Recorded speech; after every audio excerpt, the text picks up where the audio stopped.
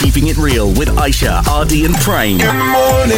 On the Mixed Breakfast. Mix FM. You know it. On a Friday, we are speaking to an awesome Malaysian doing herself super proud. We're very proud of her as well internationally. Now, if you watch Crazy Rich Asians, in the intro and the outro, you're going to hear this song. Oh, money, what I want, a lot of money, what I want. That's our very own Cheryl K who wrote and sang that song. Yay!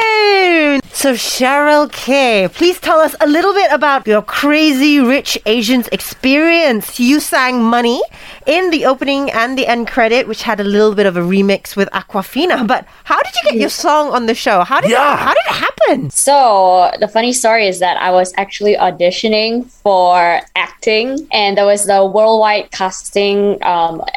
John M. Chu, the director, he put out a video online that said hashtag Crazy Rich Asians casting and then upload a video with the sites that was on their website, and the video had to be a maximum length of 2 minutes, and all you have to do is use the hashtag and they will find you. I auditioned for acting, and then I inserted a 15-second clip of me singing in the beginning, an a cappella clip of Mama Knows Best by Jessie J.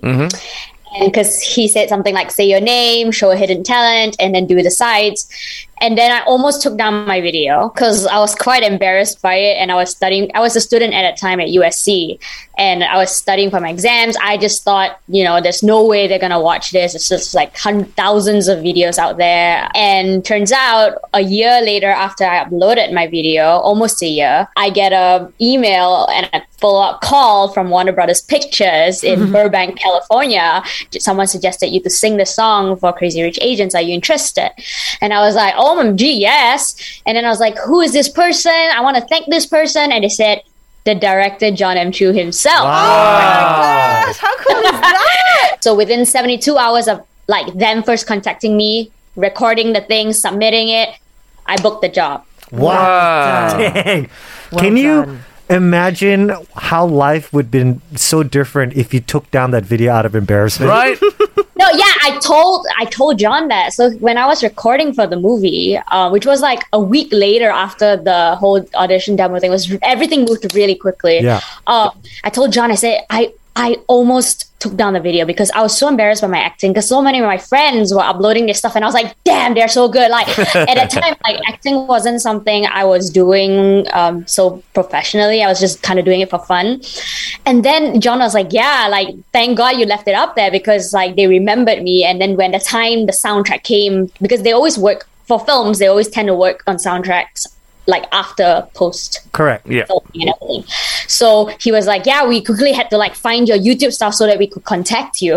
I was like, thank God. Now that everyone knows your name, especially they tie it and link it to Crazy Rich Asians, has there been great opportunities for you after the movie and its success in you? Yes, it definitely opened up a lot of doors for me. Before it came out, I knew it was going to be a huge thing because it's been so many years since, an all Asian cast, blah, blah, blah.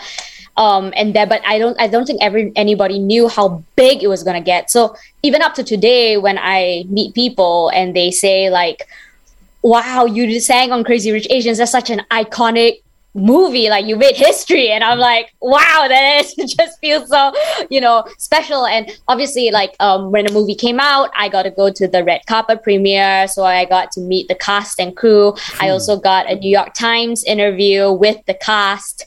So I had my picture taken along with the main cast, Constance Wu, Henry Golding, Michelle Yeoh, all of those people, and Aquafina, Ken Jeong. I got to meet all of them. It was amazing. Last year, I performed at Academy Museum of Motion Pictures for the closing ceremony at a big gala. And the director of Shang-Chi was being awarded there. So it was the head of global Netflix, Bella Bajaria, was there, and I was the closing performance. Oh, wow. There's just been crazy amounts of things. So obviously I've been doing this for a long time, and just that credibility of the movie helps me, puts me somewhere on the mark in LA to do more things. So you shared the stage with many people.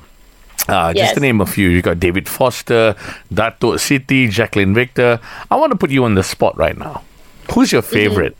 My favorite is Adibano. Oh, the late The late Adibano. Adiba. Okay. Yes. Yeah. Wow. Tell us about that experience with her. So I was 11 years old, I think. And the late Adibanor, she, God bless her soul. I honestly, like, when that news came out, like, my parents and, friends and my sister all sent me the news, and I was in LA, and I was lost for words, because she is such a beautiful, amazing human being. And I was 11. I didn't have any credentials.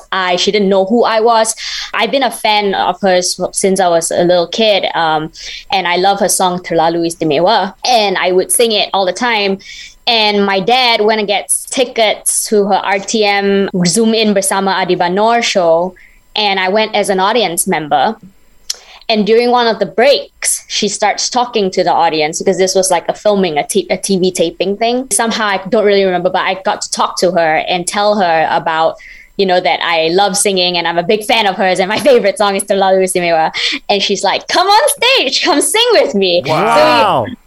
Yeah, and I was like, is this really happening? I wasn't wearing the right shirt. I wasn't dressed. And then she lets me sing a bit, and she was like, you know what? Let's just do the taping together. So she's never heard me sing the song. She doesn't know if I could handle it, but she, like, and the thing is, like, everyone was anticipating that song that day. And they aired it. And after that, the late Adibanor, she took my parents and my family and I to like PJ Hilton to have like a dinner together. That's adorable.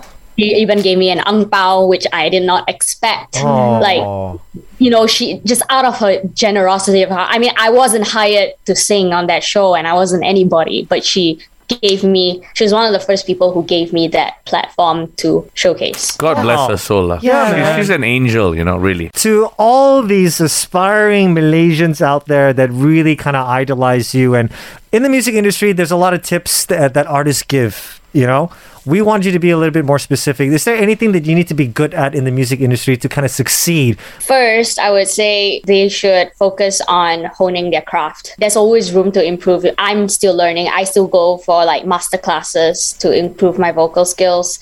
And of course, not just talent itself there's so many talented people, but with talent, you also have to, networking is the other thing, like meeting people, all kinds of people. I always tell people to create opportunities for yourself and not just wait for it to come. I've done hundreds of thousands of auditions and it's just always, you never hear back. But that one thing happened for me, Crazy Rich Asians, the YouTube thing. Like, I didn't even think that was a possibility for me to do that.